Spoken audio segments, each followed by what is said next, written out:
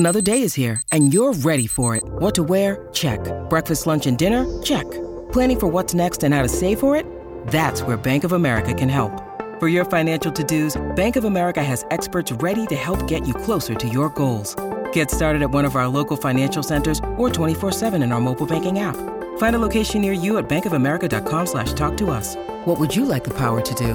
Mobile banking requires downloading the app and is only available for select devices. Message and data rates may apply. Bank of America N.A., member FDIC. What is farro, and how do you cook with it? By Melissa Kravitz Hefner. Farro is on the rise thanks to its versatility, pleasantly chewy texture, and nutritional benefits.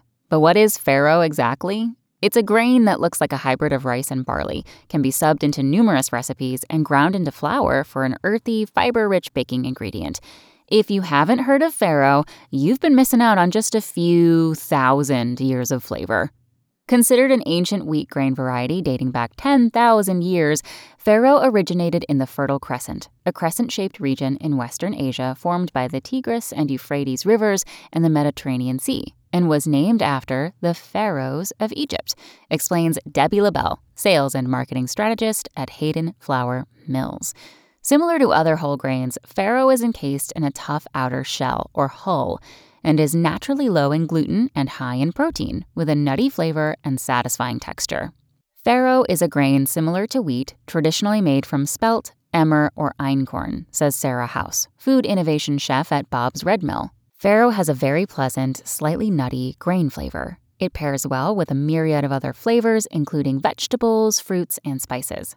Farro is unique because it can be served in so many different ways. Soups, pilafs, salads, grain bowls, hot cereal, veggie burgers, chili, and risotto all work with farro, affirms House. The cooked grains can be added to breads and even desserts, she says. Farro has many nutritional benefits. Nutritionally, farro is a good source of fiber, offering about 18% of the daily value, and iron, says House.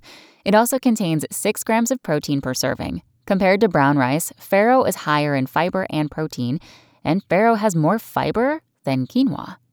Thanks for listening. Check back tomorrow or go to realsimple.com for the latest. Want to learn how you can make smarter decisions with your money? Well, I've got the podcast for you.